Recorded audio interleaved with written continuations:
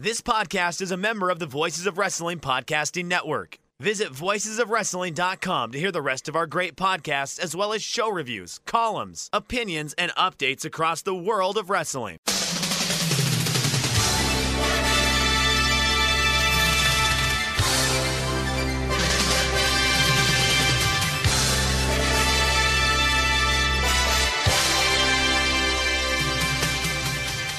Hello everybody and welcome to the Super J Cast. I'm Joel Abraham, joined by Damon McDonald. Damon, yesterday, I was planning to start off this podcast with an amusing and irreverent segment on Hot Pockets I found at the supermarket yesterday, but I realised they cost the equivalent of nearly $5, so I didn't buy them in the end. They're not good. I don't know anybody who really likes them in the sense of if they're there, they'll eat them because they're convenient, but they're not tasty. I don't know why anybody. Do you like the Hot Pocket? I've never had one before, but I know it's like Voices of Wrestling flagship often talk about Hot Pockets. I just saw them and I was like, could get involved with this. And then I saw the price and I was like, no. Yeah, there's a much better spend of your $5 than a Hot Pocket. That's for fucking sure. That I'll give you. They're just terrible, cheap manufactured foods. Right, that's the best way I can describe it. A cheap manufactured food that even even some of them don't even look that great. But even the ones that look great on the box. Why are we doing a Voices of Wrestling bit? Even the ones that look good on the box never taste as good as they look. So yeah, I would give a hearty thumbs down to you have all that good food. I always see your Instagram. I don't know. I'm kind of getting more in Instagram. I don't know why. I know it's like like a technology that's 700 years old, but you know me. I don't know. I think I enjoy Instagram a little bit more than any of the other social medias. I just like looking at a picture. You know what I mean? And I don't know. Yeah, it's very easily digestible, isn't it? It is, and that's not good though, because I could easily see me wasting time doing that. Nah, not really. I just don't like it. I'm Joel. Aside from you, there's a very I can count them on one hand how many people that I really care what they're up to. I gotta be honest with you. Yeah, I don't know. Mally puts out good content that you and Mrs. Damon love to observe. Yep. And well, that's usually, with a baby, and you're always out eating fantastic looking food. It's and they're funny shit. You're a funny dude, so that helps too. But it's just like, I don't know. Why am I complaining about social media? There's plenty of New Japan I can be complaining about. Well, okay, fine. Let's get straight into it, Damon, because New Japan uploaded a video to their YouTube channel that has the entire fandom up in arms. So I want your hot take, your thoughts on it. And I'm talking, of course, about Togi Makabe rating gender swap versions of New Japan wrestlers. Have you seen this, Damon? You know what? I heard a little whisper about it. I think you tweeted something out. Speaking of social media, the great Super J-Cast Twitter account where not only do you get great news, that's where you're really going to get the news, right? A lot of times. Our Discord and our Twitter account, obviously. But yeah, I did see a bit of my phone just blew up, Joel. Oh, sorry. I thought you were saying at the baby sounds. No. Yeah, okay. Your phone. Talk us through what you're seeing on your phone. Okay. We got some picks here. Shall we start at the top? All right, yeah, let's do it. Okay, I don't know what order these two have gone through, so I'm going to join you. Okay. All right, let's hop in here. Oh boy, Yano. No, I'm gonna go. Is this scale of 1 to 10? Are we doing here? Is this how we're gonna work this? How are we gonna work this? Yeah. Let's do that. All right, Yano, a 3. Is that Okada? No, it's Honma. Honma's I gotta be honest with you, Holm was better looking here than he is in real life. I'll give him that. Yuji Nagata. Okay, all right. Yuji Nagata looks like an angry soccer mom. You know what I mean? Yeah, angry grandma. Yeah. Like, what did you say about my kid? I'm not gonna wear a mask in this Walmart. Is that Hiromu? Who's that? That's not Hiromu. No, that's Yota Tsuji. Oh. Looking pretty hot, if I might add. Yeah. How'd he do? What did Makabe think about that one? I bet he liked that one. Jay White looks. No, that's not Jay White. That's Tama Tonga, is it? Yeah, very sexy Tama. Tonga looks pretty hot. I'm not gonna lie. Oh, Tanahashi. Look at that. Tanahashi's not that far off in real life. Let's be truthful. Yeah, it's like added a bit of eyeliner and that's it. There's Lady Tanahashi. Because the hair is already on point and nothing you need to change. Exactly right. Yeah, that's nice. Okay. Oh, no. Taguchi's got to go. Taguchi's got a big forehead. Taguchi's a bit frightening. Yeah. I don't like No, I don't like her. I don't like Ladyboy Taguchi. Oh, boy. See, I got the Hiromu one not doing anything for me. I know that's maybe a hot one for a lot of people. That one's not doing anything for me. That one it literally looks like a guy. Who the fuck is that underneath there? That's Yuya Uemura, looking like a kind of scary kabuki lady. Yeah, that's not. I'm not digging that one. All right, Goto. Goto doesn't look that bad. What do you think about Goto? Looks like someone's angry big sister. Yeah. She plays field hockey. Oh boy, whoa. Tenzan. Tenzan looks about what you would expect Tenzan to look like in this scenario. You know what I mean? Tenzan reminds me of Stephanie McMahon for some reason. Yeah. Oh boy. Wow. Okada looks a little. Okada looks like someone who, wants to wear designer labels but can't afford designer labels. You know what I mean? I was going to say it looked like Ronda Rousey, or maybe Ronda Rousey's portrayal of Sonya Blade from Mortal Kombat. But those are the vibes I'm getting. Okay. Look at the Boosh.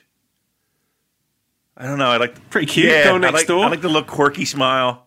Yeah, Boosh. I'm giving a thumb. Isn't it?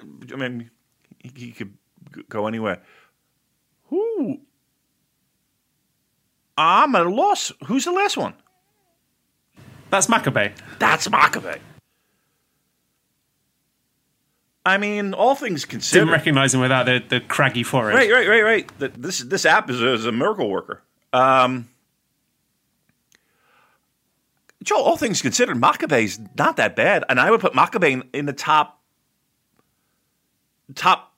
section, right? I mean, Makabe's very cute. It's like the sort of girl you take home to meet your parents. A good future wife material. I mean, she seems like she would be I'm talking as if it's Nah, I bet you there's a lot of fun underneath that. And it's not that plain. I don't know. I'm into Makabe a little bit. I think. Is that your favorite? My favorite is probably Tsuji. Yeah, let me see. Let me do favorite again. Tanahashi. And Tama Tonga. Tama Tonga. Like, she's got a little, she's the type of girl who's going to chop up a couple lines for you. I was going to say, remind me later to tweet these out, or maybe we shouldn't and just sort of leave it up to the listener's imagination. Oh no, I did share the YouTube video, to be fair. They can watch the YouTube video. I'm not doing screenshots of people. Only you get those, Damon. Thank you. Tanahashi's my favorite. Followed by girl you can get coke from, Tama Tonga. And I'll go third. Probably. I don't know. There's something about Makabe. I can't believe this is a 10-minute conversation. Is that going to be a new film? There's something about Makabe. Something about Makabe. That's it. Someone's got to do that now. Someone's going to whip that up on Photoshop. Get us a poster. Go get it, guys. Yeah, I'm good. That's my picks. Not bad. Where are you at? Where you at for your top three? Tsuji number one. Number two, I'm going with Ibushi. And then number three, Makabe. Yeah, I'm with you on Makabe. Now, Damon, I want you to imagine or picture this scene of me watching this YouTube video and pausing it periodically to screenshot these faces, and then Mally looking over my shoulder, being like, "What the fuck are you doing?" And then me trying to explain that to her. It's pro wrestling. I mean, there's a lot of explaining you have to do with watching the shit. Gender swapped pro wrestlers. What? Right. What bit do you not understand? Right. Yeah, you're not going to get that with your football fandom. That's for fucking sure. You're not going to get that. You're not going to get that following Arsenal. Right? You don't have to answer those weird questions to the missus. That's good. They look good. Yeah, that face app is going around everywhere. I wake up and our good friend Fumi in Japan will send. He's obsessed with it because I'll wake up and I'll have at least 3 a day of various pictures of me in various swapping. What? Sorry, can you rewind? Yeah. Fumi is regularly sending you pictures of yourself gender swapped. Correct. Yes. Wow. I need to hang out with Fumi more. He sounds like a barrel of laughs. I mean, I'll get a trillion of them. I got to see if I can find a couple of them. I'll send you one. I'm not gonna lie. I look damn good. Damon, you always look good. I mean, it's debatable. I have my moments, but yeah. Let me see if I can grab one. La la la la la la la. All right, this is terrible radio, but I'll grab. You put me on a spot. That's why, and now I'm struggling to get this here. But yes. Oh, here we go. I'll grab this one. Let me see. All right, give me 1 second as I save this and I send this out into outer space for you to receive. Let me save the image first. So how's everything going? As I fumble. Mally just so I've got I'm bouncing Esther in my lap just to try and keep her calm, and then Mally's like, "Oh, I finished cooking." Walks in the room, clucks at Esther a few times, and just walks out. And she left her with me. That was it? That was it. Yeah, she has still got the baby. So here we go. Super J-Cast. We're doing a show here. Have you sent me this picture? Am I? I'm saving it first. Should I be? And then I gotta. Okay. Again, I fumble with the fucking technology here. Grandpa will send it in just a second here, Joe. I feel a lot of pressure in these moments to deliver.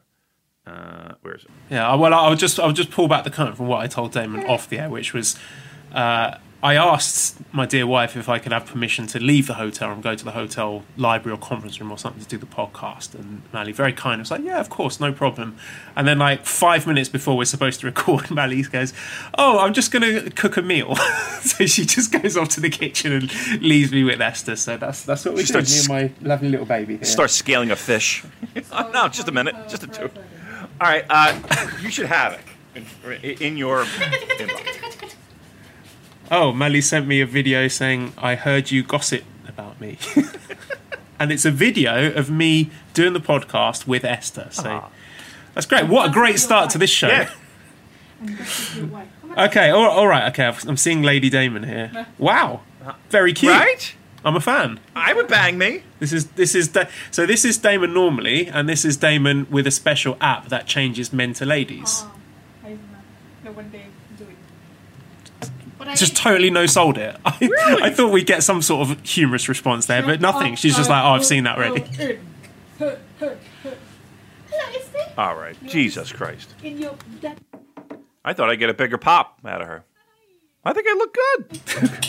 You look great. Do I? I'm a fan. Would you bang me? I'm on Would you board. bang me? Would you bang I me? wouldn't kick you out of bed. Yeah. Would you bang me? Yeah, absolutely. All right. That's all I wanted to hear. I'm only human. Thanks. All right, Joel, let's get into the New Japan Pro Wrest, shall we? Lots of people are up in arms over a lot of the news I'm waking up to. Keep in mind, this is a lot of this stuff is first take, hot take, rolling right out of bed, and plus we have a bunch of boring shows we got to review. Well, actually, because there's been so much happening this week, I thought rather than doing the usual separation of news and then reviews and previews, I've tried to separate everything by topics rather than content, if you will. So let's start off with Okada's big announcement today, which is a new title. It's called KOPW 2020. So there's no belts. Each competitor proposes their own match stipulations, like ladder match or cage match, whatever. Uh-huh. Then fans vote on the stipulations. So it starts on August 26th, where 8 wrestlers square off in 4 first-round matches, and then the winners move on to a 4-way match with no extra stipulations. It's just a regular 4-way match at August 29th at Jingu Stadium. And then the winner of that becomes the provisional KOPW 2020 champion and continues to defend the title with another match at the end of the year, at which point the winner is awarded a trophy, which concludes KOPW 2020, and then KOPW 2021 happens the next year. It's a bit confusing, isn't it? So there's a thing that you win, but you don't really win anything. Like it does. Okay, you just get to win this thing, but again, it's not like a tournament win. It's not like you're not. I'm why? What I'm seeing it as like a tournament win that you then kind of defend briefcase style until the end of the year. For what point, though? Well, the way I'm seeing it is we all bitch and moan about how the post G1 periods, the Destruction, King of Pro Wrestling, Power Shot, all that is boring. It's predictable because you know that the Wrestle Kingdom main event is set in stone. That's not going to change. Okay. The title shot is not going to change hands. The IWGP title is not going to change hands, and it's dull. So I think this is their way of trying to address that by spicing up, by adding this extra tournament towards the end of the year and having a few gimmick matches in there. So that gives something to do for the wrestlers who are not already penciled in for big matches at Wrestle Kingdom. And I don't know, it just seems like quite a fun idea to me. Yeah, okay. And they're all gimmick matches? Yeah, that fans vote on. Like, were these gimmick matches, were examples given? Like, did they say... Yeah, Okada did give examples in the press conference. I think he specifically said, for example, ladder match, 2 out of 3 falls match, steel cage match, but I guess it could be any kind of match. And to be fair, like we do already get matches like of that ilk from time to time. We had Elgin versus Kenny Omega ladder match. We've had 2 out of 3 falls matches. We've had 3-way matches. So we've had no disqualifications matches. So the idea of gimmick matches is not new in and of itself. No, but they're sprinkled, not very liberally. I mean, it's not, that Elgin Omega match, that was years ago. Okay.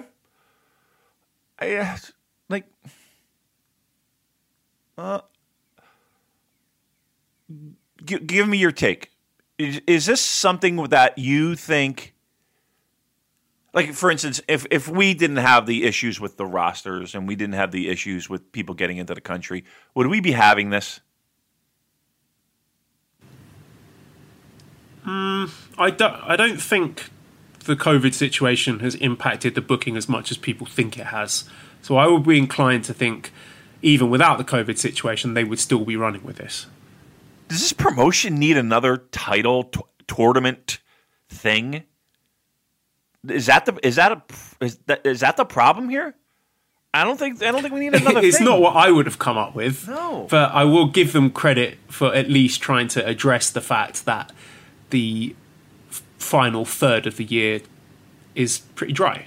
Listen, I'll give him credit for, again, I think I tend to believe that the situation plays more to do with them doing things like this than they would have normally done. And I'm kind of into that. I'm happy with that because, why not? Let's get a little fucking nuts, right? Let's look outside the box a little bit. That's okay. If you're going to do it, this is the year to do it. I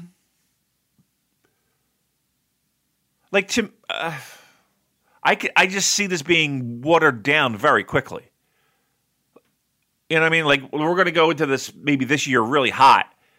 Like, I just feel this being a never 6-man belt situation where we're forgetting it even exists in 3 years.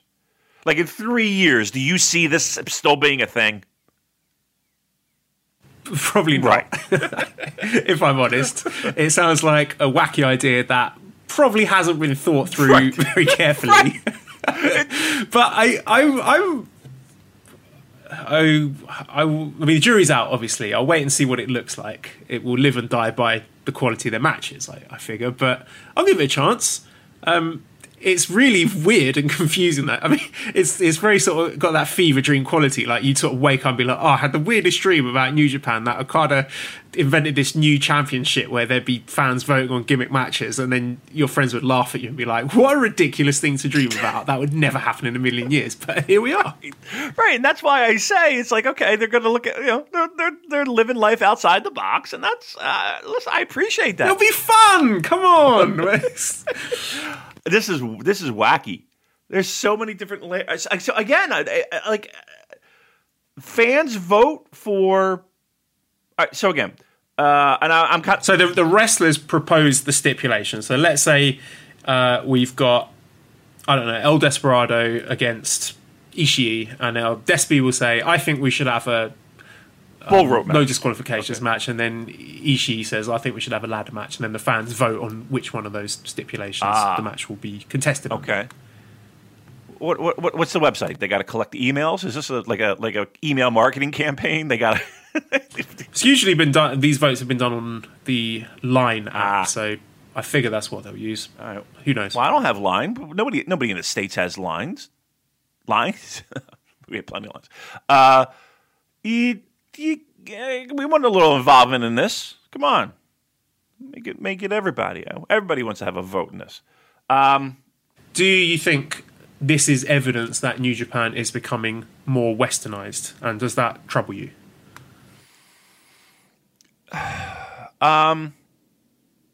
Look, New Japan will go through various ideas, and some will stick and some won't. What did they have? But what was the U20 championship, or the U12, or whatever the fuck it was, where it was like the greatest wrestlers, you remember that 5 years ago, 10 years ago, whatever it was. And that they dumped that. Just, I give them credit for trying new shit. But there's nothing wrong with that. This is well outside the typical. I'm trying to finish a thought here. I would think that there are plenty of people that are scratching their heads over this one. I don't think this is a Western thing. I really think this is 2020 is fucking wacky. Let's kind of jump headfirst into that pool. I don't think they would be doing this if we were in a situation otherwise. So no, I mean, it does feel. Listen, when you start throwing around terms like steel cage match and gimmick matches and ladder matches and shit like that, that scares people that are fans of this promotion. I no doubt about it. But I really don't think we would be having this conversation if we weren't in the pickle that we're in right now. Okay, that's fair. I mean, this all came out of Okada and his comments about the title scene. So this was allegedly his idea. So we'll touch on Okada later. But as I mentioned, this is the final of this will be taking place at Jingu Stadium, where they've announced a big outdoor show on Saturday, August 29th. I'm seeing here information from a friend of the show, Andrew, that the tickets are 20,000 for arena seating and 11,000 for standing seating, and it will be postponed to August 30th if it rains on August 29th. So just, first of all, Damon, what is your response to the fact that they have booked this big outdoor Summer Struggle stadium show? I mean, like the last time they did this, when we're talking back in the Muda era, right? It was Muda and Onita, Great Nita, doing a gimmick, oddly enough, doing a gimmick match. So, the last time they were in this building, it's an open air building, right? So some of the pressure of, like, once again, I hate to say the term again, but once again, COVID being a issue, they're still only going to do about, what, 10, 20%, Joel, capacity? How's that going to look? You think it's going to be a good look? A big. It's going to look like an empty arena. But here's the thing: everybody's looking at empty arenas, right, for every sport. So I don't think it'll be as jarring, because if you're watching any other sports, that's what you're seeing. You're seeing 10% capacity, 20% capacity at best, and then the rest is just you're seeing an empty fucking building.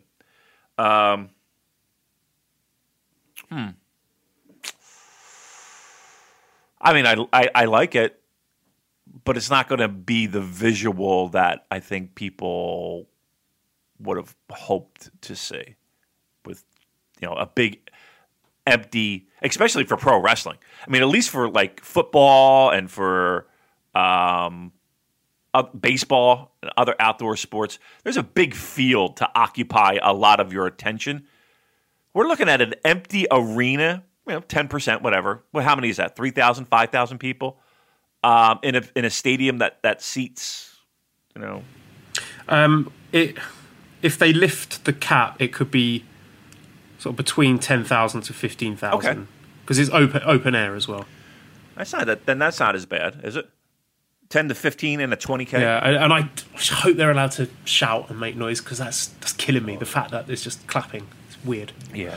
Yeah, if they get 15, if they get 10 to 15 in the building, it won't look as bad. That's for sure.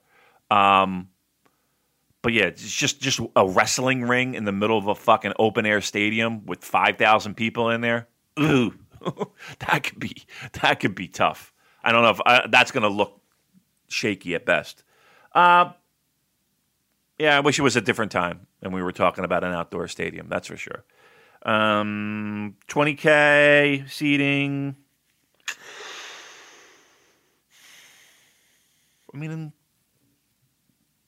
they could have said no, but I like the idea. I like the idea of an outdoor stadium. I don't know.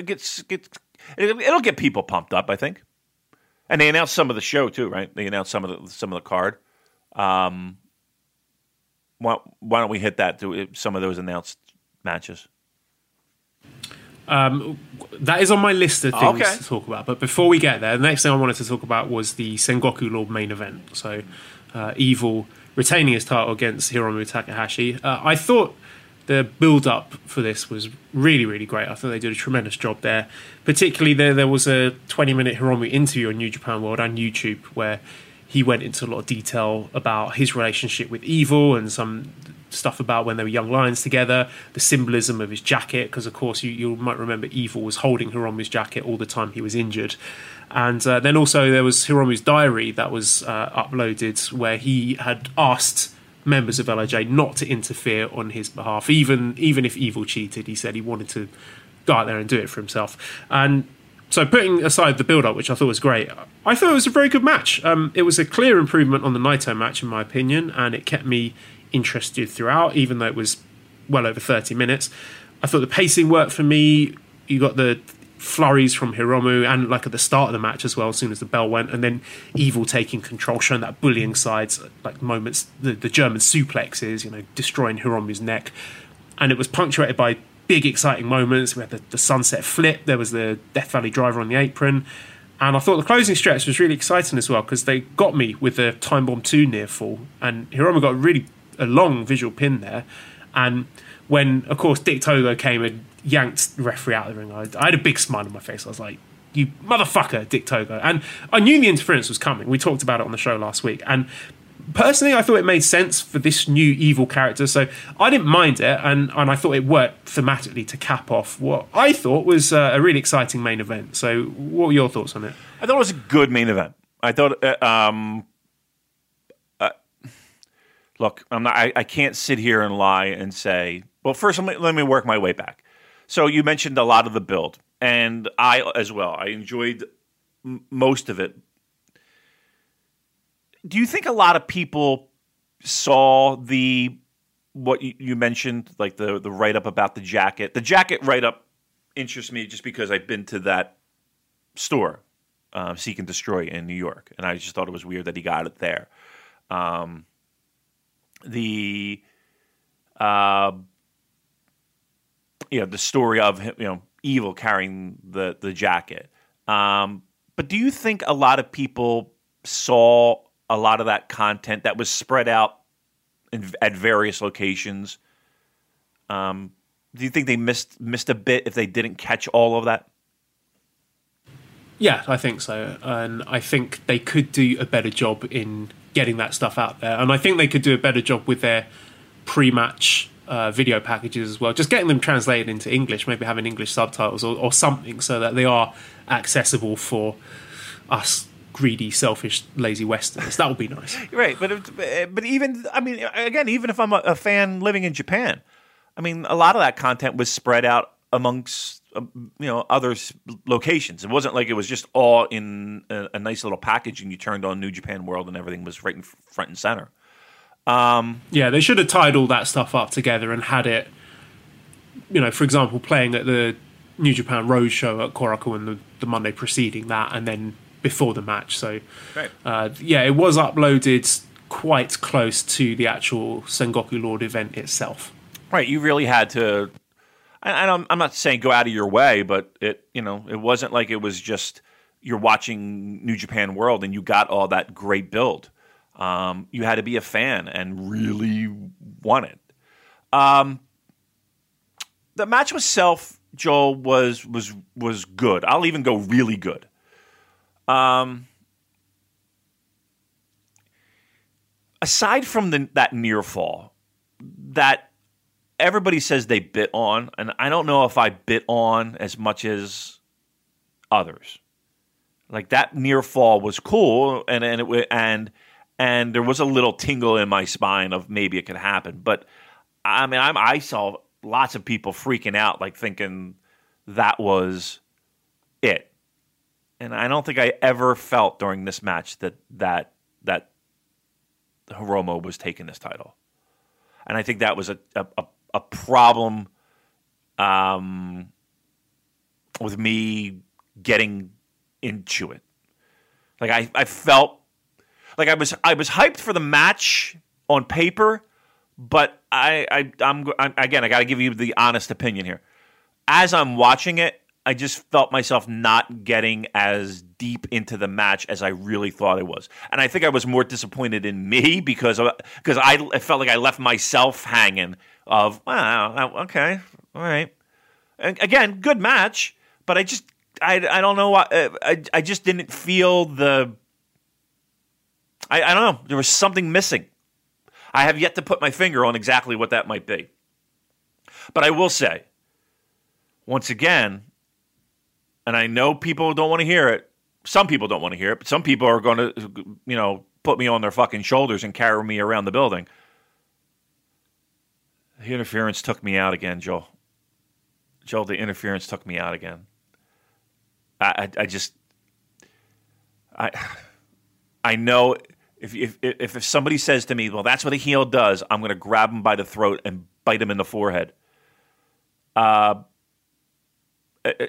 it's you. They beat you over the head with it, Joel. In this comeback for New Japan, I feel like every fucking show, I gotta see Red Shoes take a fucking bump. I gotta see just big matches result in interference of some kind. I'm not even going to get into the fact that people think that it's preposterous that LIJ can't find a way to get out, even though they do a little backstory after the fact of Hiromu saying, "Oh, I wanted the integrity of the match, and I told them not to come out." But okay, you still look like a fucking boob. It's gotten to the point where it's just enough is enough with it. I'm kind of at my limit when it comes to the fucking interference shit, and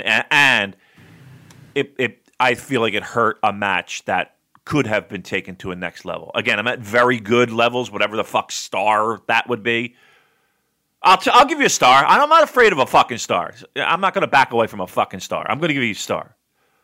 I went 3 and I didn't go 4. I went like between 3.5 and 4, somewhere in there. Do you think that is falling well below the standard that we've come to expect from New Japan title matches? In certain pockets. Yes, there is always this idea of that last match being a barn burner, and people want that. I mean, you can't just dismiss that as well. We're going to do heel shenanigans shit, and we've always done it. And okay, you have, but it's a spice. To me, that's a spice, and the impact of something like that, when it does happen, when you add that spice, means more than every fucking time. Again, we've only had one title defense, mind you. Yeah, I was going to say, prior to Dominion or the New Japan Cup final that weekend, when was the last time we had interference in IWGP title? We had a whole year of Jay White. We had a whole G1 of Jay White. Yeah, but when did that end? Because I'm trying to map it out in my mind. The way I see it is we get, for the most part, so babyface champions and clean finishes, but then every couple of years or so you get a short heel champion with interference that lasts a few months, couple of title matches, maybe 2 or 3, and then it's back to the norm with babyface champion, clean finishes. Right, but I mean, keep in mind, we've had such a long pocket here of Tanahashi, Okada. Like, you weren't getting that with Tanahashi, Okada. Now, you were getting that a little bit with AJ, and you were getting that. You didn't really get a ton of that with Kenny as champ, did you? No. Like I said before, I think. Well, we know the cheating main event heels. That's not new. That's been around. Sure. But I think, like I say, short burst to elevate people. So Prince Devitt did it in 2013. Styles, like you said, 2014. Naito in his first reign in 2016. We had Jay White doing it in 2019. And like I said, I think these are typically short reigns. Would it be better if you removed that completely so that you were always guaranteed a clean finish in a main event? And I'm not sure about that. I sort of 50-50 on that, because I like being kept on my toes, especially when it's mixed in with the top heels winning the odd match clean, because that's always a tremendous shock when that happens. And I'm still waiting for Evil to be able to get that big win where everyone's expecting the shenanigans, but the shenanigans don't come, and he just hits the Evil STO and wins. But even if that doesn't happen in the future, I do, just playing devil's advocate, I think it's building up some really good emotions to an eventual payoff when either Evil loses the title or he retains it, because both of those are sure to elicit big emotions. But you are right, it's a fine line to get that balance correct and not overdo it. I mean, I'm okay with it for now. It's usually restricted to one wrestler at a time. It doesn't happen in every match, and it's only a feature in the main events in short bursts. Like, for me, I think this Evil reign is more interesting than Okada's 2019, where he's defending it against Sanada twice and Jericho and Suzuki, where every match ends clean, but the result is a foregone conclusion. But like I said last week, you draw your own line in the sand. If you hate it, if the interference doesn't work for you at all, and you wish it was just permanently gone from all New Japan title matches, you wouldn't be alone in that. I see. You mentioned something about the big payoff and the big emotion. To me, and I think there's a lot of people that would agree, I think you can get more emotion from that clean win than you would from the from the payoff of beating the guy who constantly fucked you over. Like, I feel like this pocket of this promotion and what this promotion brings to the table is it's not it is a payoff. Like, you're looking for a payoff, but it's not getting that final fucking revenge over the guy that fucked you over. The big payoff is a story like Naito, who finally wins the title, beating 4 of the top guys. And as much as people piss on the reign, the chase of Kenny beating Okada, that meant more to, that was more impactful for a lot of people than getting, one up on a guy who cheats. Okada finally beating Tanahashi is another perfect example of that. Where, previously in the Tokyo Dome, the fans went home sad, and Okada's crying, walking down the fucking aisle because he couldn't get it done. It had nothing to do with heel shenanigans. Had nothing to do with ball shots. Had nothing to do with fucking brass knuckles or ghetto or kendo sticks. Nothing. The best moments in New Japan Pro Wrestling are those competitive sports moments. And people who are trying to tell me that, they've always done it. And then, okay, they have, but it hasn't always been good. That's for sure. And the best moments have always been 2 guys going at it, 1 guy coming out on top. We are in the middle of a pandemic. I mean, expecting New Japan to be putting their best product out there, maybe that's unfair.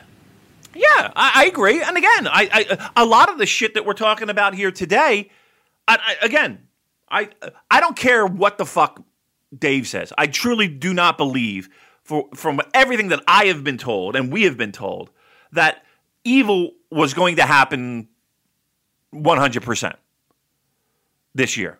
Yeah, we had John Ensman writing in saying, did you guys hear that while Chris Jericho was streaming? He mentioned talking to Gedo 18 months ago. He says Gedo mentioned wanting to try out a huge Evil push or something to that end. So can we finally admit this booking isn't a COVID reaction? It's a COVID reaction. I don't think this was in the works at all. I really don't.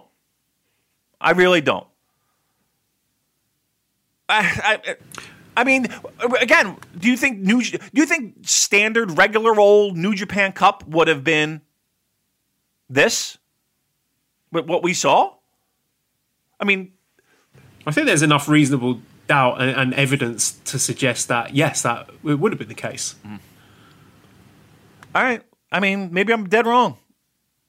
I'm 50-50 on it. I don't know. And I don't think we will ever find out, because the people who are in charge of those decisions are not going to talk to journalists, probably. Right. I don't know. I don't see it. Anywho, yes. Do I think that some of we're judging this by the return, which happened a handful of weeks ago, months ago. Fair. That's fair, Joel. But it's not like, this conversation hasn't been discussed before when it came to, I mean, look, the biggest struggle people had with Jay White was this, right? The biggest struggle people had with, I mean, Bullet Club in general has this issue in everything they touch, it feels like. So, yeah, you're right. Maybe we should just be used to this. I don't know. I just think that there's something to be said about the fact that the best New Japan moments usually come not from what you described. It comes from the idea of two guys fighting over a title and one guy coming out on top. Yeah, and I would not disagree at all. But again, this was Sengoku Lord. This is generously put it, a B show. And again, in the middle of a viral pandemic. So I'm just throwing out there, maybe the people, I'm not saying this is you, Damon, but the people saying, New Japan's finished, Gedo's finished, this is trash, need to just have a bit of patience. And Liam on our Discord summed it up quite nicely, because like looking ahead, if we view this Hiromu match on this B show as build up towards this match at the Jingu Stadium, either Naito wins and then we'll celebrate, or Evil wins clean and we're all stunned and that solidifies Evil as the top guy, or Evil wins dirty because there's going to be another payoff somewhere further down the line with a different guy. And it's about building those expectations and subverting them at the right time. And Liam gave some good examples, like Goto overcoming Suzuki's bullshit at Wrestle Kingdom 12, and then Suzuki has to shave his own head. Or Jay White shocking everybody by beating Okada clean as a sheet at Wrestle Kingdom 13, when everyone was expecting bullshit there. And the fact that it was built up with bullshit made that clean as a sheet Blade Runner 1, 2, 3 in the middle of the ring at the Tokyo Dome all the more impactful. And maybe you don't get the emotional payoff to a moment like that if Evil had beaten Hiromu clean. And Nicole also pointed out that Naito's feuds are usually trilogies where he doesn't triumph until the third and final match. So I think there's a huge element of doubt there coming up for this stadium match, and it's made me personally really interested in it. Oh, I'm super interested in it. Don't get me wrong. Of those three options, it's super interesting because it's who gets fucked first to me. Like if Naito loses clean, wow, right? That's just,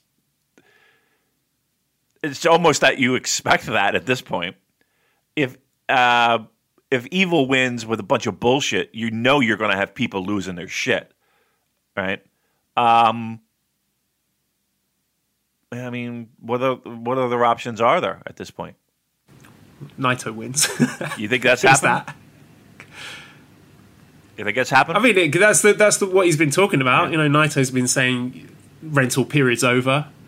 Maybe this was just something to keep things interesting until we get to the Dome. Would people then look back at 2020 and say, okay,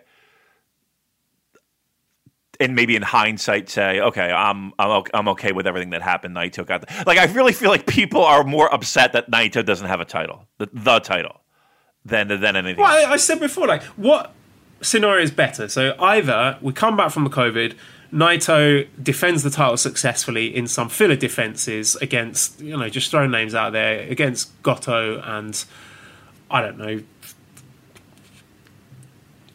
Kojima, whatever, I don't know.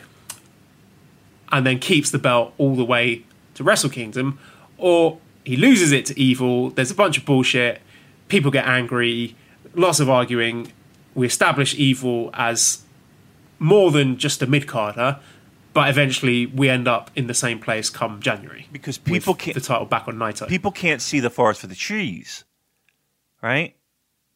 You're in it. Why am I exercising? I'm throwing up. I'm sweating. I'm in pain. Oh, 6 months later. Oh, look at my arms. Oh, look at how that happened. You know what I mean? People don't.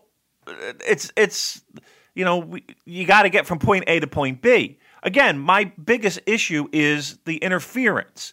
It takes me out of matches. It just does. I understand the idea of it if we are, and we always, listen, that's always the end goal of pro wrestling, is to get from point A to point B and take you on a journey doing it. And maybe we got to go a little bit deeper, and maybe this outdoor show is, you're going a little deeper, kids. right? Or it might be, hey, Naito has that title back, and we just needed to get your juices flowing for a couple months. And you're right, it would have been. And in hindsight, this is 1,000 times better than successful title defense against Yuji Nagata. Successful title defense against whomever, Kota Ibushi, right? I will concede that point to you 100%. And I will say this too, Joel. The interference is there to also help keep guys strong, right? Like if Hiromu just ate a fucking pin, that would make no sense. But Hiromu had at least 2, as you called them, visual pins, right? Of beating the guy and being, if things just went better and he wasn't fucked over by Bullet Club, he would be the world champion. And holy shit, what a world we would live in. So again, a lot of that is protecting people from doing the clean pin when it would make no sense for a guy like Hiromu to do the clean pin. I get that. It just, again, it takes me out of the match when you see it 1,000 times. Yeah, we had a question from James, tongue firmly in cheek. Why doesn't Evil do more Tope Suicidas and Canadian Destroyers? Doesn't he care about his Observer star rating? I mean, even without the interference, Damon, there is a lot of hot debate about Evil's match quality and about his ability to perform on that level. Do you have any concerns, again, putting the interference to one side, about Evil's qualities as a wrestler? Because I mean, I even got a Japanese fan in the mention saying that there are a lot of Japanese fans who think he's not good enough, he's not up to the task. I mean, that was probably the meat and potatoes of people complaining and wanting Shingo to play that role, even though it didn't make any sense to. I mean, a lot of that was based off of Shingo can go, where compared to Evil, that is. I don't think Evil's awful. I mean, it's not like you have somebody who is just, shits the bed every time he goes out there. I think Evil can have really good matches. I don't know if Evil's going to give you the I want to put Evil in the top. Would you put him in the top 10? Probably not. No, I wouldn't. So I think it's a fair argument, right? That he's not an elite level, pardon the pun, pro wrestler. And up there with Okada's and the, barring injury, Okada's, Tanahashi's, blah, blah, blah, And that's why it's weird when we do that roll call, I think, for a lot of people. And I think, and Joe, again, not to rehash and beat a dead horse, but that was a big challenge for a lot of people with him walking away with that fucking strap. Because again, there is something to be said about that championship meaning something to a lot of people in that regard. And when you go through that roll call, I mean, trust me, there are a couple bums on that fucking roll call when they do that video. But overall, you're looking at some pretty talented pro wrestlers. And, Evil's one of those guys that, again, we're months into this. Not even months. Maybe a month, if that. He just doesn't fit. He just didn't fit that mold. Yeah, that's fair enough. And again, I'm not dismissing any of these criticisms outright. I think people are perfectly... There are valid criticisms about him not being at that tip-top level and about the interference, but we've looked at both sides of the coin, and again, I think this is just a purely personal preference thing here, and maybe time to move on rather than debating it in circles. In the hobby, it's not easy being a fan of ripping packs or repacks. We hype ourselves up thinking, maybe I can pull a Ken Griffey Jr. rookie card, but with zero transparency on available cards and hit rates, it's all just a shot in the dark. Until now. Introducing Slab Packs from ArenaClub.com, the only repack that provides real value, a complete view of all possible cards, and clear hit rates for each one. Now, when I buy Slab Packs at Arena Club, it finally feels like I know what I'm getting. I was able to open an Arena Club slab pack, and I'll be honest, it was a lot better than what you normally do. Say you go to a card show and there's a random innocuous brown bag of cards, and yeah, you can open it and look, it's going to be junk. You know what I mean? Like, you know what you're probably going to get in those. Maybe you find that fun, and sometimes I do. Sometimes I like just opening up cards and saying, hey, look at some random cards or whatever. But if you're really in this game to find value and find particular cards, it sucks to have to buy these mystery packs, and it ends up being, almost nothing, nothing of value. Not with Arena Club. You can display, again, of all available cards, hit rates, grading, so you know that when you're opening up the slab pack, you are going to get something valuable. You are getting something good. And Arena Club, in addition to having those great slab packs we just talked about, is also a marketplace for card collecting, buying, trading, selling, displaying, all that sort of stuff. But those Arena Club slab packs, man, they are revolutionizing the repack game with transparency. After your pulls are revealed, they'll immediately be placed in your vault for safekeeping or trading and selling, and you can have them officially graded by Arena Club as well. So again, sending these things off, it's going to be officially graded by Arena Club. And the Arena Club grading process is accurate, fast, and transparent, with full grade rationale provided and explanation of how your card was scored. So whether you're buying, selling, trading, or displaying, Arena Club is the card collecting platform that you have to check out. So right now, I've got a special offer here for Voices of Wrestling Network listeners. You can get 10% off of your first purchase by going to arenaclub.com/VOWnet. Again, that's arenaclub.com/VOWnet. Now, that's a crazy offer. That's 10% off a $400 slab pack. $40 off right there. 10% off your first purchase. No matter what that purchase is, 10% off. Again, that's arenaclub.com/VOWnet, arenaclub.com/VOWnet for 10% off your first purchase on Arena Club. And we thank them for sponsoring the Voices of Wrestling Podcast Network. Let's talk about Hiromu, because I thought this was, in a way, a match that was more about Hiromu than it was about Evil. A real, I don't want to say star-making performance, because he already is a star, Hiromu, but I mean, looking at his year, his 2020, he beat Ospreay, who looked unbeatable for a lot of 2019. He retired Jushin Thunder Liger, got a big win over Dragon Lee. He's pinning heavyweights in the cup. He pinned Ishii, took Okada to the limit. He gets a visual pin over double champion Evil. He's getting a ton of interviews and programs and features on the website and outside of the ring. What do you think this is building to? What do you think is the ceiling of Hiromu Takahashi? Talk to me in a year or two, where he's. Remember when there was that little period of time where we were talking about Will Ospreay, and we were talking about how it feels like this company really has high hopes for Will, and I wouldn't be surprised if he walks away with gold. I feel like that those plans that maybe there were a lot of little chitter chatter about Will. I think that's Hiromu. I think he's not going to be a junior forever in title, in stature, in whatever. He's a guy. Name me a guy that is a bigger star in that company right now. Now imagine in a year or two of what position he'll be in. People always say, what's the ceiling on this guy? What's the ceiling on that guy? I don't think there is a ceiling on that guy. Think about that. I don't think there's a ceiling. I really, honestly, 100% in my heart, truly believe that he is a guy that could be the face of a company.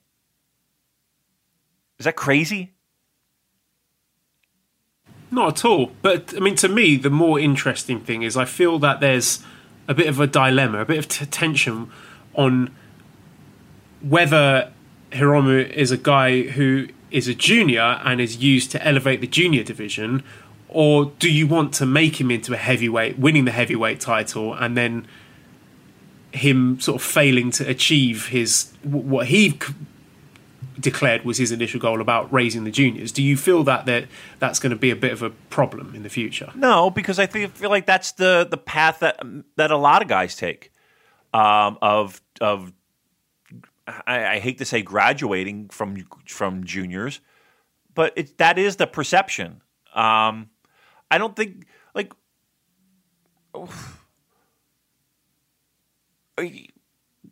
for him to be the top star, I don't think that he could be a top star and be a junior and be labeled as a junior.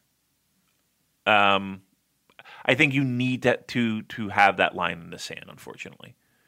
And not even unfortunately. I just think that you just need to have that perception of if you're going to be the top guy, you need to be not a junior. I hate that. That's the way it is.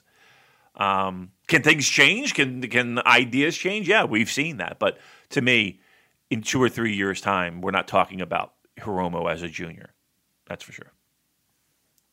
So you wouldn't see that as a betrayal of the junior division from a guy who's been so passionate about talking about elevating the division. How many people have we heard that same song and dance from throughout the years? You know, I'm totally fine with that because I'm going to be truthful. You got a whole Young Lion system that you got guys ready to take that role, right? And I think that's good. I like that idea. Like Hiromu leaving and not being a junior is not going to destroy the juniors because they've had that's just a part of that promotion and they've flourished and found that new person who's going to carry that torch since day one. So no, I'm not too concerned about that. All right, so we did get 2 match announcements for the big Jingu Stadium show. Naito versus Evil for the big belt, and then Hiromu defending against Ishimori for the junior belt. So quick thought on those 2 matches, Damon. A lot of people disappointed with Ishimori lately, huh? I think, on paper... his match against Uemura at Sengoku Lord was strange, because I thought it was decent for the most part. I mean, it's what you'd want from a singles match against a young lion. But then at the end of the match, it kind of lost its way because he did the bloody cross. And then it looked as though he was like, oh shit, I wasn't supposed to do the bloody cross. I was supposed to use the yes lock to finish him. And then sort of pinned him, but then decided not to pin him and then put him in the yes lock. So, what are your thoughts on Ishimori? Do you think he looks way off the pace? Is he below the standards that he's set for us? Yes. If we're being honest, yes. Like, I just feel like he hasn't really found his groove yet. Now, singles match, big stadium, people are excited for this show against arguably the hottest guy in the promotion. I mean, this is going to be this should be great. This should be great. New Japan Cup, what was it? What did he have? First round, Gabriel Kidd. Who do you have in the second round? Do you remember? It was Kanemaru. Okay. And that one match was okay, right? That match was okay. I don't know. I mean, look, if it's going to happen, it's going to happen here. So I think the people who are kind of, he's not really had a great comeback, I think we'll be okay here. I hope so. Then let's put it this way. If he doesn't, we got a problem. Something's up. Something's not right. Because he's in there with again, arguably the hottest guy in the promotion. Evil Naito, right? Okay. Rematch. I wanted to talk to you about Naito here and what's in Naito's future, because he does seem to be showing more passion and more anger. And Nicole pointed out to me that, and I'm sure she's not alone in this, that he is more interesting to her now than he's ever been. Like, he's fighting for his LIJ family and he's out trying to avenge the betrayal rather than just chasing championship belts. Like, we finally got something that Naito really cares about. And Nicole said his little family of lost boys being betrayed by one of their own. He's always been better at the chase. Well, it's always had, really, let's be honest here. It's not like he's seventh defense Naito. That ain't happening. I guess we're more familiar with the chase. The chase is always better, though, come to think of it. almost always better.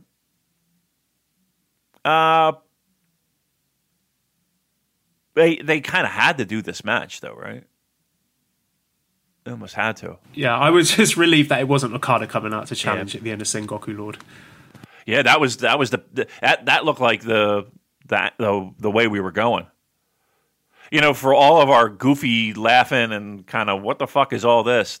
That King of Pro Wrestling title, I guess they're calling it. I don't even know. Was it a title? I don't know. He said KOPW, so it could be the Kazuchika Okada Pro Wrestling title. Good point. Right. Has there been a clear distinction of what we're calling this? Is it just the initials? Yeah, in the press conference, Okada said KOPW 2020. What an arrogant fuck. Naming a title after himself. Maybe it's the Kenny Omega Pro Wrestling Good point. 2020 title. You know what? We're getting tables. The Western, this is the Kenny Omega Pro Wrestling title. You're right. You know what? You nailed it, Joel. You know what? You're right. It's too much Western influence. This promotion's fucked. Look at it. They're naming this Kevin Owens Pro Wrestling 2020 title has no business being in my pro res. Oh, Lord. What have we become? My sweetest friend. All right.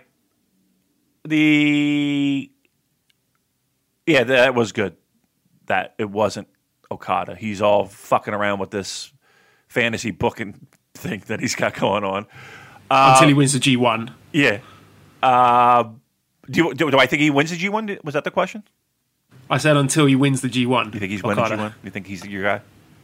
Yeah. Is that how they split the titles, you think? You think Okada? Yeah. Yeah, me too. Yeah, Okada just is like, no, I don't want to challenge for the IC belt. Yeah, fuck that shit. Yeah, because, he did the big interview in Tokyo Sports. He said he's not interested in the belts right now. He says they've been devalued. He had this, the Yujiro match at Sengoku, the Yujiro feud in general. Ugh. It's not good. No. We had questions. Tells the dude says, with the way the match turned out, how Okada seemed like he felt sorry for him in his comments after, are we seeing the beginning of a redemption arc for Yujiro? It feels like he is at a breaking point. It seems unsure what direction to go, and a change could help. And Emilio says, when is it safe to say Okada is washed? Okay, one, Yujiro redemption arc, no, I'm not interested. I don't care. Two, Okada washed, no. But I think since the comeback, he has looked a shadow of his former self. I don't know, I wouldn't say he's phoning it in, but it looks like a different person. And the Yujiro singles match and the endless Yujiro Gedo Okada tag matches, like these two Korakuen shows that I watched, and there's going to be 9 of them in total, so I was apprehensive, and I started watching. I watched both of them, and both of them, for the first half of it, I'm like, this is pretty good. This is easy to watch. I'm enjoying myself. And then Yujiro and Gedo come oozing out from backstage, and then the whole thing grinds to a halt, and I just lose interest in it completely. I'm not alone, am I, Damon? No. Come on. And it takes them, again, 10 minutes to beat fuck, and they fall for the same fucking thing. You know what I mean? Like, that's the shit that I'm talking about. You know what I mean? Again, yeah, like a Yujiro Gedo tag team should be defeated by an Okada show team in about 3 minutes. Right. Yes, I agree with that 1,000%. And then I got it. Like, again, I understand pro wrestling. It's, but it's just makes people, like, you're watching all these shows. I think that's the biggest problem, is that you have access to all these shows, and it's just like, okay, you're falling for that again. Yeah, I can't wait for that to be done. But okay, again, my original point. So Okada, thank God he's worried about the Kenny Omega, Kevin Owens pro wrestling title. And it was Naito, because I think that they almost had to do it. Let me ask you this. Naito win this title? Yes or no? Yeah. Outdoor stadium. He's winning that title back, and away we go. Yes. Will everything be right in the world at this point? You think people will be feeling. See, here's the thing. I don't think there's a lot of people. I just think there's a noisy group of people that are hating the evil stuff. Now, I will say this. That I don't. Again, I try not to talk to too many people. I'm not really fucking into that. But the people who do contact me made it clear that public service announcement: do not contact Damon. He's not interested. Leave him alone. I really am not interested in anything. So that is true. It's like I can't tell you how many fucking messages I have on my phone that I've never answered. I think that. You could probably put me in the the I don't want to say the old time fan or whatever, but you could whatever you want to call it. But that group of people like who contact me, by and large, I really feel like their interest is fading in New Japan. More so now than even when Jay White was doing it to his thing. And I don't know if they're just busy doing other things or if they're just finding other wrestling to enjoy, and that's good if they do.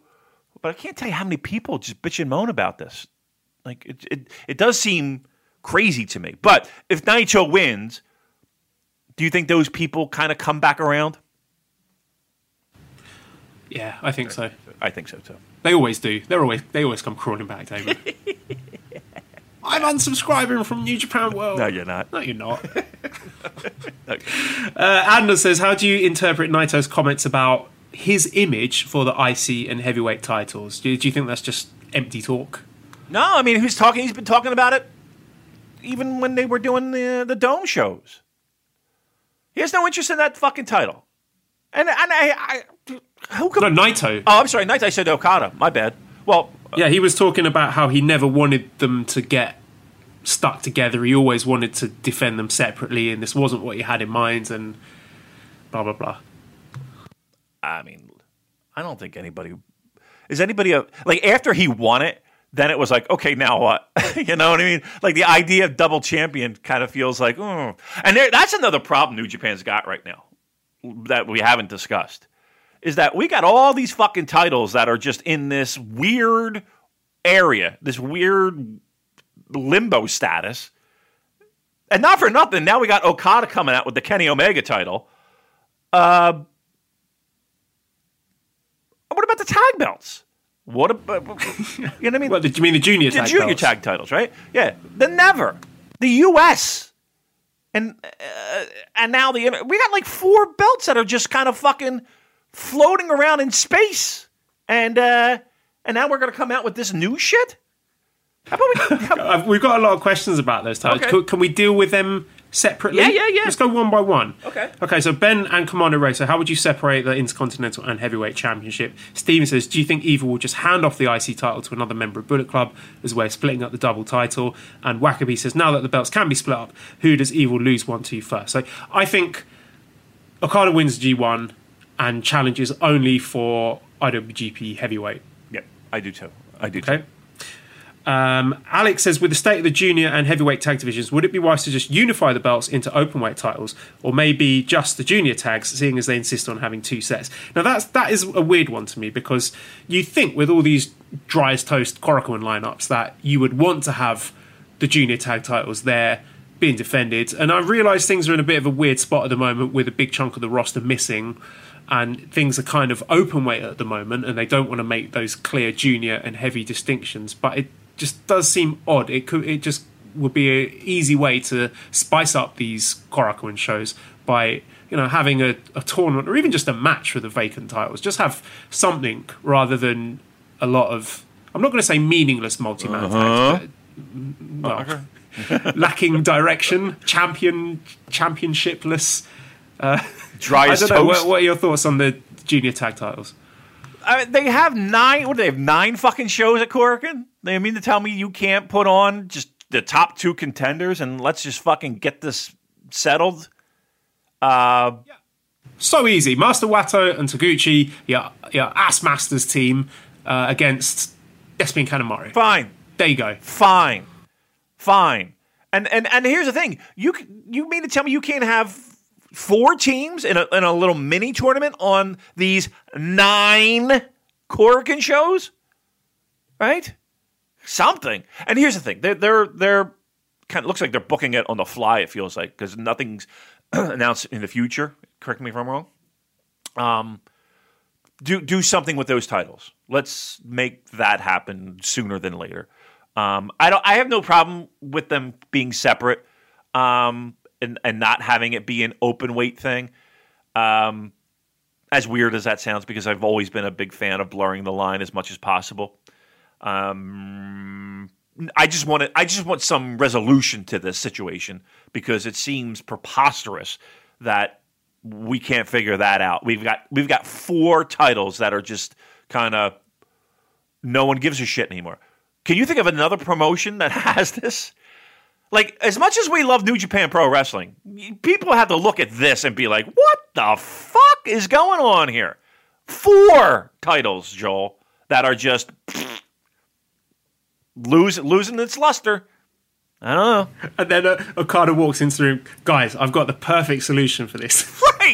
Right. Where fans get to pick the stipulations. And by the way, if we don't find a way to fucking sabotage that, we have not done our service to pro wrestling. I want, finally, Joel, in New Japan Pro Wrestling, Firehouse Fun Match. Yeah, get on the cinematic matches bandwagon. We love the Ganryujima death match so much. Yeah. That's got to be it. That's what we're voting for. Like, we bum rush that fucking voting. I don't care if I got to pay for a bot. I don't care if I got to go some script kiddie to make this. We're rigging that voting system, and we're doing death. I want an island fucking death match in the year 2020. I mean, this has to happen. So prepare for that one, New Japan. I hope your security, your IT security team is well rested, because we're gonna fucking sabotage this thing, and we're doing island deathmatch whether you fucking want it or not. You get it, Craven? Or a cartwheel deathmatch, or a cartwheel deathmatch. Loser has to do a cartwheel. That'd be so great. Oh, here's Okada. He's been practicing. All right, very good. Imagine like someone like Tenzan trying to do a cartwheel. Oh, fuck it. I tell you what, I don't think I could do a cartwheel right now. That's for sure. My fat ass. All right, let's not go down this road again. Okay, so sticking with Okada, Bash says, how do you feel about his new move being called the money clip? Do you think it suits the clutch hold, or should he just use it as a transition hold into the Rainmaker instead of a finisher? He is using it a lot. He's winning all of his wins using that money clip hold. Look, it really feels to me like he's a guy that, at the very least, he's easing into his 2020, and I want to say, and I'm not saying this at worst, but he might be a guy that's like, my knees are fucking shot. I can't get out of bed. I got to get injections just to get in the shower. I'm walking around like I'm 76 years old. I got to change up my style. I can't be doing all this fucking nonsense, because I got the shelf life of my career is fading fast if I can continue in this way. It's a low impact fucking thing to do, right? And all it is just re-education. He is re-educating with this thing, because here's the thing: it's not like his finishers were that high impact to begin with. But Joe, I keep going back to that fucking video, that behind the curtain with Okada thing. That was an eye opener, wasn't it? The way that guy moves in real life, after he takes off his gear, that was really something else to see. He's got to be thinking to himself, I got to slow this shit down. Definitely. And we said that at the time. Yeah. So, looking back on that incredible run he had in 2017, the early parts of 2018, he's paying for that now. Isn't it amazing? And that is amazing. Like, you nailed it. That all that greatness and all that shit that we all fucking took our pants down to. That's the end result. Is that good? I mean, or he could just be saving himself for an incredible G1 this autumn. Look, and here's the thing too. Empty arena shows and no fans in the fucking building and all that. I mean, that's got to play a huge factor, right? In a guy like him giving it 1,000%. You put that. I mean, if he was busting his nuts doing these spectacular high-flying matches in half-empty buildings against Yujiro, you would be like, what the fuck are you doing, mate? Calm down. Exactly. We're not talking about 40,000 people at the Dome. You put 40,000 people in the fucking Dome, trust me, he's going to find a way to be Okada. G1 final, you're going to get an epic, amazing match. Trust me, I'm not concerned about that. Empty arena, Korakuen, you might get 2/3 Okada, and I'll go so far as to say, while it's disappointing for my viewing pleasure, kind of understandable. And in that Yujiro match, I'm sure a few of us were expecting some sort of Jay White appearance, maybe even a video, because he'd been teasing it on his social media with a little countdown timer that ended at Sengoku. Just turned out to be absolutely nothing. Yeah. I'm surprised. That's why I was waiting for a video, personally. That's how I. Do you have a problem with that? I know he's a heel and he's supposed to wind people up, but I don't know, that kind of left a sour taste in the mouth. Yeah, but, I mean, truth be told, I wouldn't have known the video was there if you didn't say something about the video. Or the countdown thing. It's him winding people up. They're bored. If I don't know how they're going to get in the country, man. If Jay White is in the United States right now, I don't know how the fuck he's getting to Japan anytime soon. I don't know how anybody in the United States is getting anywhere anytime soon, to be truthful. Like a guy like Kevin Kelly, that guy got to be like, if I look at my fucking studio at home one more time, I'm going to jump out a window. There's lots of people that just like, everybody who's in the States, they ain't going to Japan anytime soon. And again, I know we hate talking COVID-ish. Do you think any of these guys make it back before the end of the year? I mean, they could. There are loopholes. I'll go err on the side of optimism and say yes. I think the New Zealand-based guys should be able to make it back, and likewise Ospreay and Juice, given that they have residency in Japan. So, yeah, I think some of them will. Okay. All right. Fingers crossed. Yeah, some of them do. All right. I hope so. Wrestle Kingdom, G1, it all hangs in the balance. G1, especially. I mean, have they? It's what is it? July 28th. At this point, we would be normally in G1 swing of things, right? Yeah. I mean, Harold did mention the G1 in an interview he did recently and said that they're still planning to go ahead with it in October, I think, but it will depend on the situation. Troubling times, Joel. Troubling times. Uncertain times. Let's talk about the Never Openweight title and this Shingo versus El Desperado match, which I thought was a different kind of Shingo Never title match, which I enjoyed a lot. I thought the legwork was really good, and I think Shingo is one of the best sellers in the company. So I like that. It was refreshing because I think both he and Desperado are very versatile wrestlers, and I don't want to see the same Shingo match every single time, because I remember saying, was it the Ishii match? He had the defense and being a bit underwhelmed by that because it was just the same spots over and over again. The shouting, running the ropes, lariats, no selling, slapping, screaming at each other. So I enjoyed the fact that this was a different kind of match. What did you think of it? Yeah, I liked it. I think people kind of get accustomed to seeing a Never title match be the beefy, stand there exchanging blows, see who's tougher, that kind of shit. There's nothing wrong with that. I think Shingo did a real good job selling his leg, right?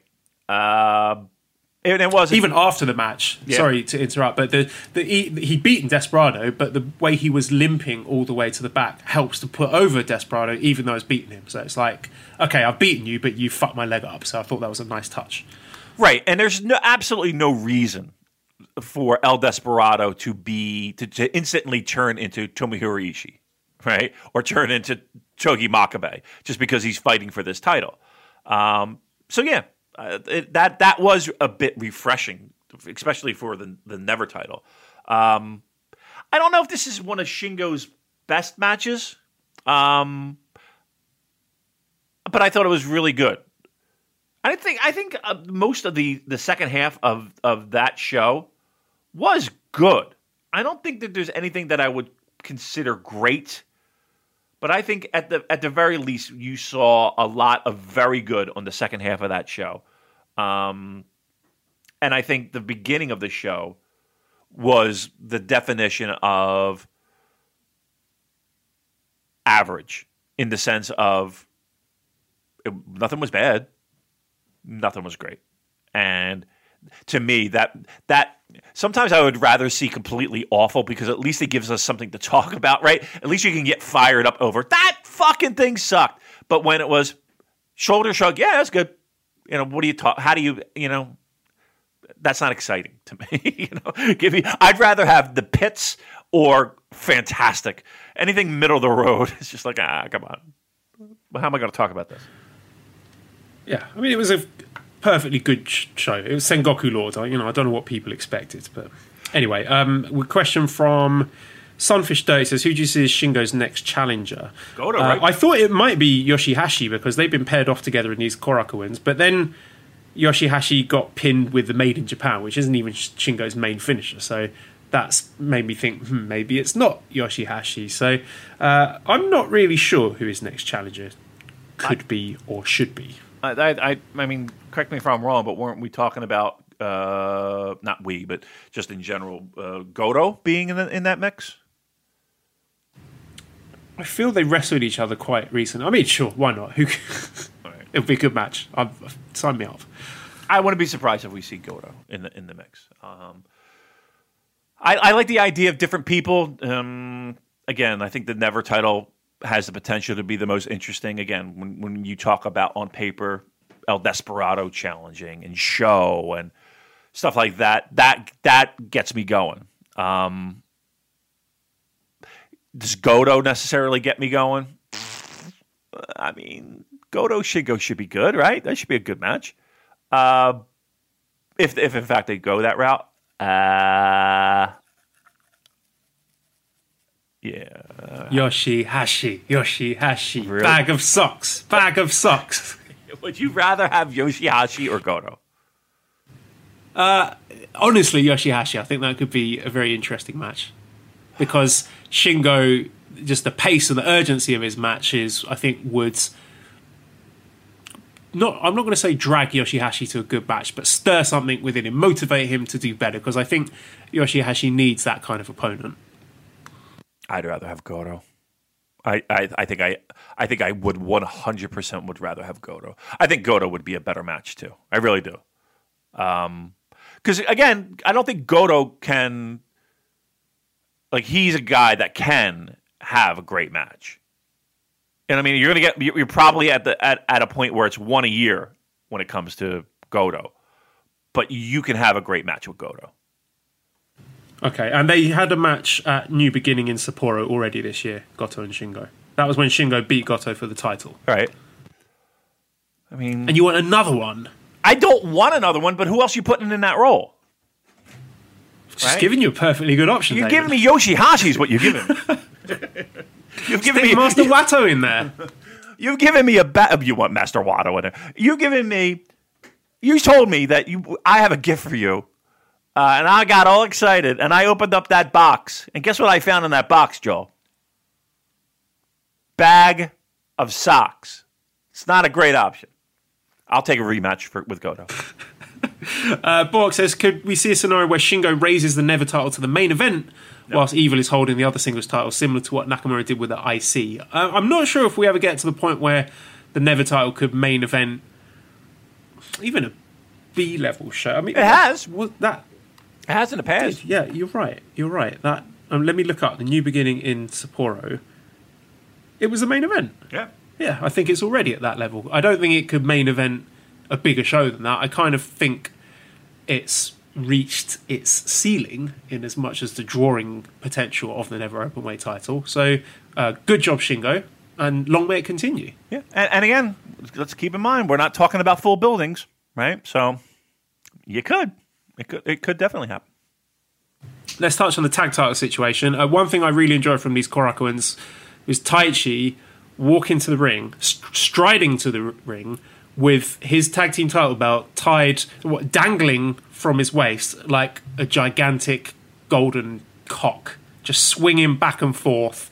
I don't know if you watched it, Damon, but it was just, it was really magnificent. It was something else seeing Taichi and how proud he is of his IWGP Heavyweight Tag Team Championship. There's been a lot of talk from Dangerous Tekkers that they're telling Ibushi he needs to find a new partner. They're not going to accept any more challenges from Ibushi and Tanahashi. So, who do you think Ibushi's new partner could be? That's a great question. I mean, if you're Master Wato. No, he's got his thing going on with Tenzan. They look great together because you got Watto all in the blue and Tenzan all in the red. It's like, Power Rangers or something like that. It is. I still find that amazing, the dynamic, but okay. I mean, who are you putting in that slot for Ibushi? It's got to be one of those, not like Taguchi or anybody like that, right? Yeah, I'm just thinking if it's not someone who's affiliated with another faction, if it's got to be one of the Hontai people. That's what I'm saying. A dad? Could be Nagata? Watto. You think they're putting Nagata in that role? They could do. I mean, he is tied up at the moment with Suzuki, but it's the same faction. Right. So we got Nagata who's feuding with Suzuki at the moment. We got Watto who's also feuding with other members of Suzuki-gun. So it's all hands on deck as far as Suzuki-gun goes. But yeah, no one's really jumping out at me as a great tag team partner for Ibushi. Maybe Kojima? I mean, you could, but it would be weird, to say the least, for him to do that and not do it with Tenzan. I don't know. I mean, if it has to be, I mean, again, it has to be a new partner for Ibushi. Maybe it's Ospreay. That'd be pretty great if that were the case. How about Juice? Can Juice get back in the country? Yeah, Juice and Ospreay, I think, would be able to return. I'm just thinking Ospreay because he's got the history with Ibushi and he's had previous with Zack and Taichi. So, but I don't know. It's pie in the sky at this point. I don't want to get my heart set on wrestlers coming back. That's kind of hard to do. But either of those two, I'd be thrilled with, actually. What do you think is next for Tanahashi? Because if this does go ahead, then he's left out in the cold, isn't he? Or is he going to be filling his boots with KOPW 2020 action? Yeah, I think Tanahashi's going through a fucking table is what I think. What kind of stipulation match do you think Tanahashi would? Oh, he would do something. Thumb war, something really gentle. Right, yeah. It would be a hair contest. Right, a 5-minute exhibition, please. It would be something light, something an easier night. He'd be like what would be a stip he would do? He would do like an Iron Man, wouldn't he do one? He would do one of those, or he would be like a 2 out of 3 fall kind of guy. Like he's not going to give you, exploding barbed wire baseball bat. I don't see him. I don't see that in his future. But he's more of a endurance pro wrestling guy. So yeah, that's what you're looking at. 2 out of 3 fall match with Tanahashi. Interesting observation from Johannes. Says, I see Suzuki-gun now mostly wearing black and gold instead of black and white. Could this be the beginning of Taichi-gun? And, bearing in mind, more often than not, when there's a Suzuki-gun multi-man team coming out, they are coming out to Taichi's music. So do you see Taichi gradually being slid into the position as de facto leader of the faction? Well, I mean, depends on how long Suzuki wants to stick around. He is 50 some odd years old. There might be a point where but even then, I mean, even if he's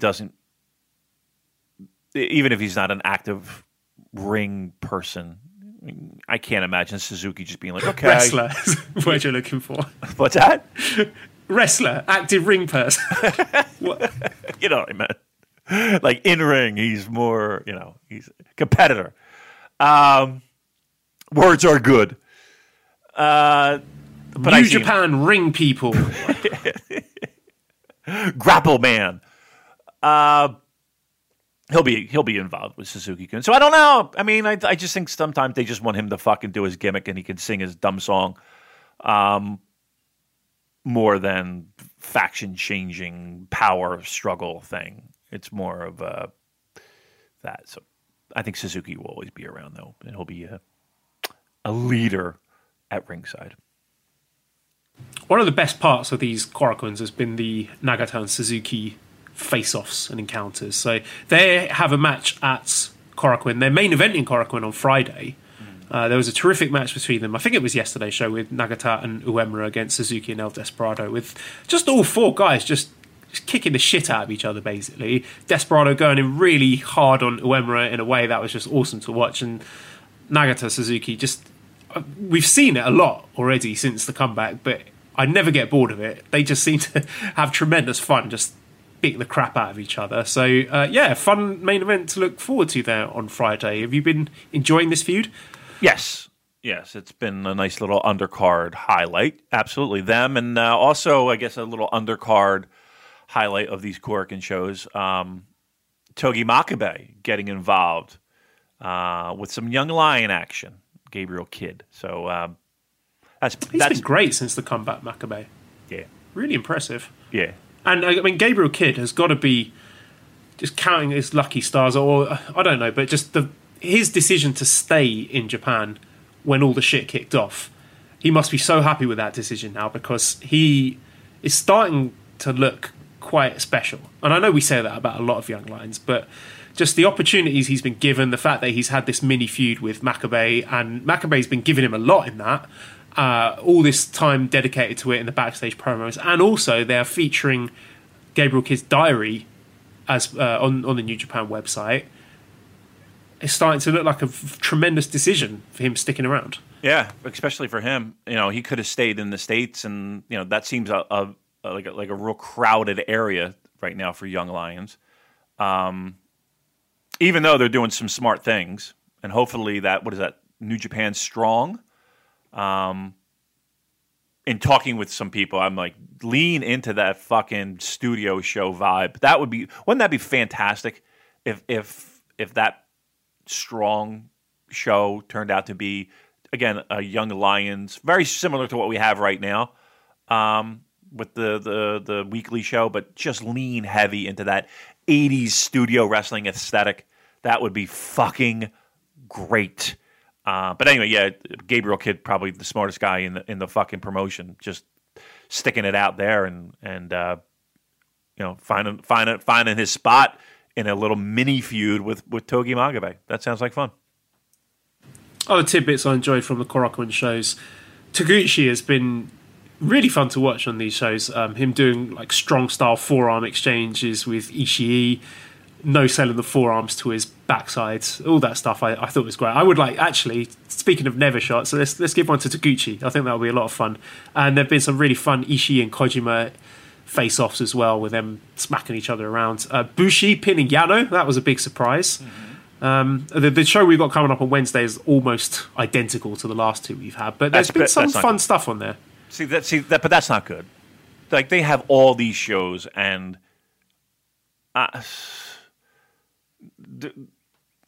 here's the thing: they're quick watches, right? These things, these shows, they're not even 2 hours. It feels like. So you're in and you're out.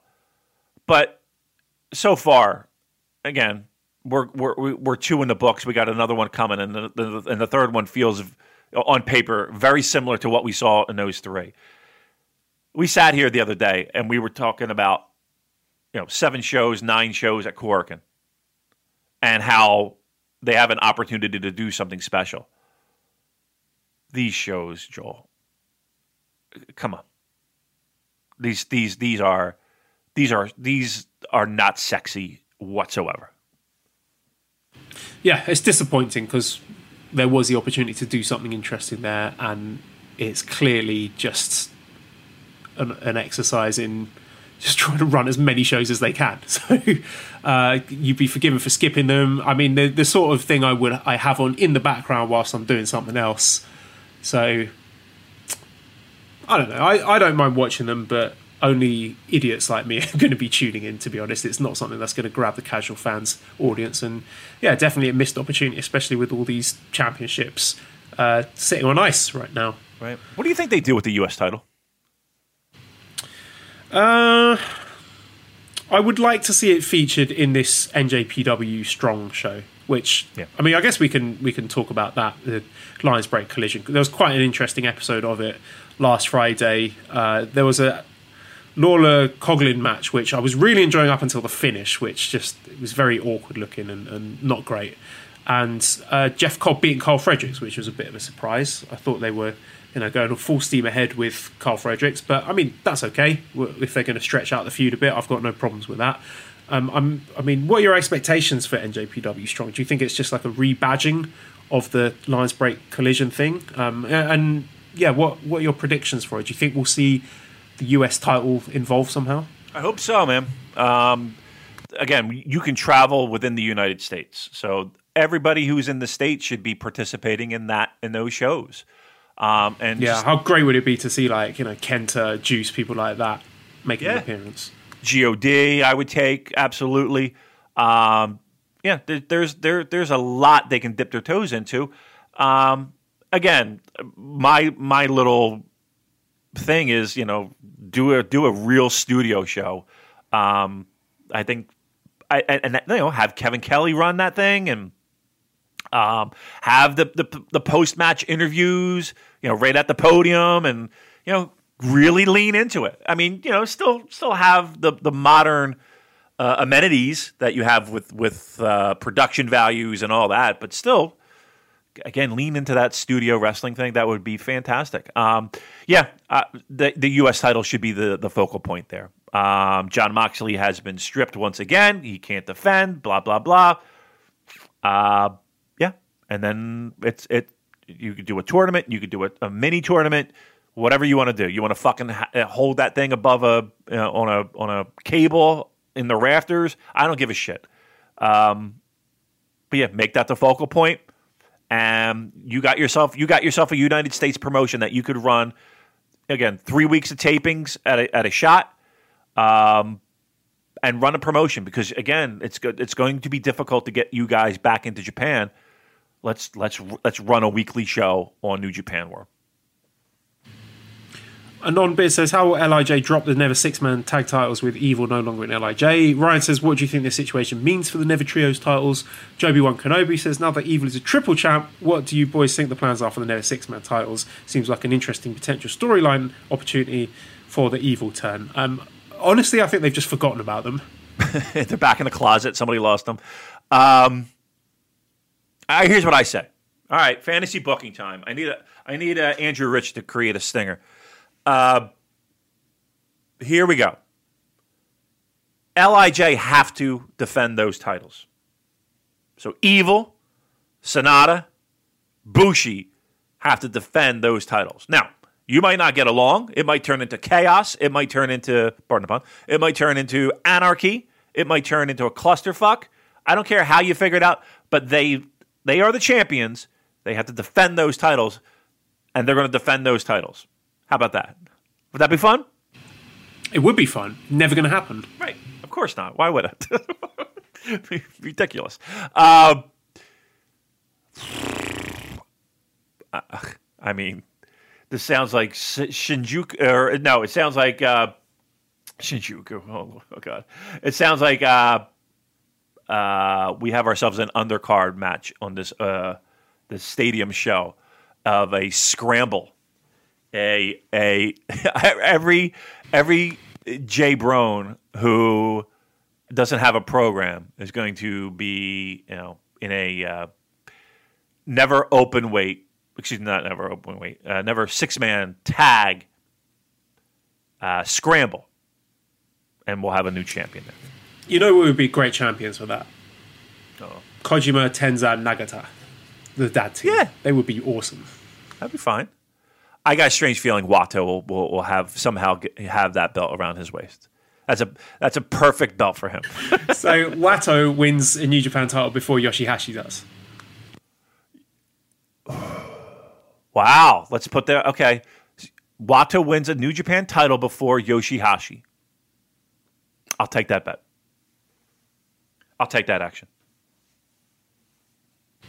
All right. Well, let's dig into the questions then. You just let me know how you're doing for time, Damon. Dan says, I think it would be fair to say Evil would have been absolutely nobody's pick to be the next IWGP champ. With that in mind, do you fellas think there'll be more blurring of the lines between the championship levels of each wrestler as opposed to keeping the usual 4 or 5 names in the title picture?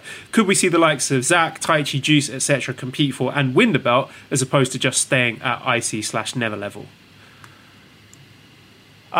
Look, again, I think a lot, and as I said earlier, 2020 made some... I'll go so far as to say this. I think, especially when it came to Evil, that there might have been whispers and wants and wishes to kind of give him a little bit more of a boost, and I think 2020 helped push that narrative.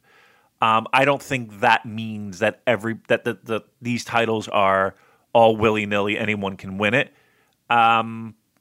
That being said, I think that they're more open, at least, to experimenting with different people. So, to answer the question, I'm going to say no. It doesn't mean that. But as we saw here with Evil, okay, everything's on the table at this point, right? Everything's on the table. Do you think having gone through the New Japan Dojo is a prerequisite to winning that belt? Great question. No. Because there's plenty of guys that have... I mean, again, if we're talking modern times, if we're talking modern day, I think the only one who hasn't gone... Well, 2. Kenny hadn't. AJ hadn't. Is there anybody else who hadn't gone through the New Japan Dojo? Right? That's it. Naito did. Tana, obviously. Okada. Okada went through. He was 2, young, didn't he? Yeah. I don't know if it's a prerequisite. I really just think that if they have a guy that can make them money and perform at a certain level, I think that's really the prime indicator of them being a world champion. I don't think necessarily going through the dojo system is a requirement. So, okay, let me rephrase that then. If Watanabe, Evil, were not a New Japan Dojo guy, do you think they would have put the belt on him?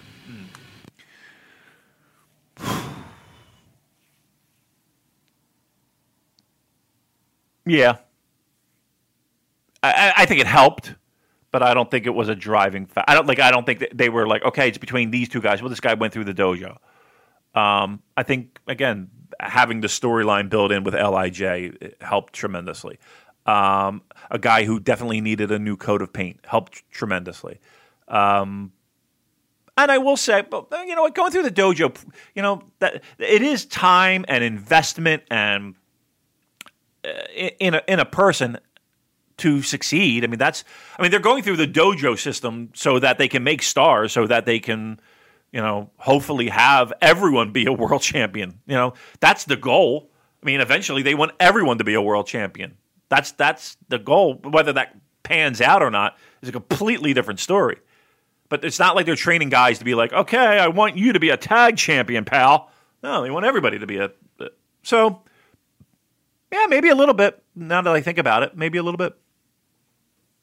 All right, I'm going to stop there because Melly and Esther are back and I need to give her bath. So, redcircle.com/shows/super-j-cast if you want to show some appreciation, some monetary appreciation, that will be appreciated. I said appreciation a lot in that sentence. You did. Discord link is in show notes and also pinned to the Twitter page. A lot of really interesting debate going on there, so do get involved. ProWrestlingTees.com/SuperJcast to get one of our t-shirts. Thanks to editor Dan, who's on Twitter at LousyHero219. Subscribe to the Voices of Wrestling Podcast Network. Where's my baby? Bring my baby. Esther, my darling, where did you go? Go away from you because you're horrible to us. What did I do that was horrible to you? Not allowed to. Esther, come and talk to the nice listeners. Give us your hot takes. Esther, what do you think about Evil? Tell us. Esther, do you think he's a worthy champion? My time finished now. Oh, my goodness. All right. Follow us on Twitter at What a household that is. Thank you, everyone, for listening. And goodbye. What a way to close.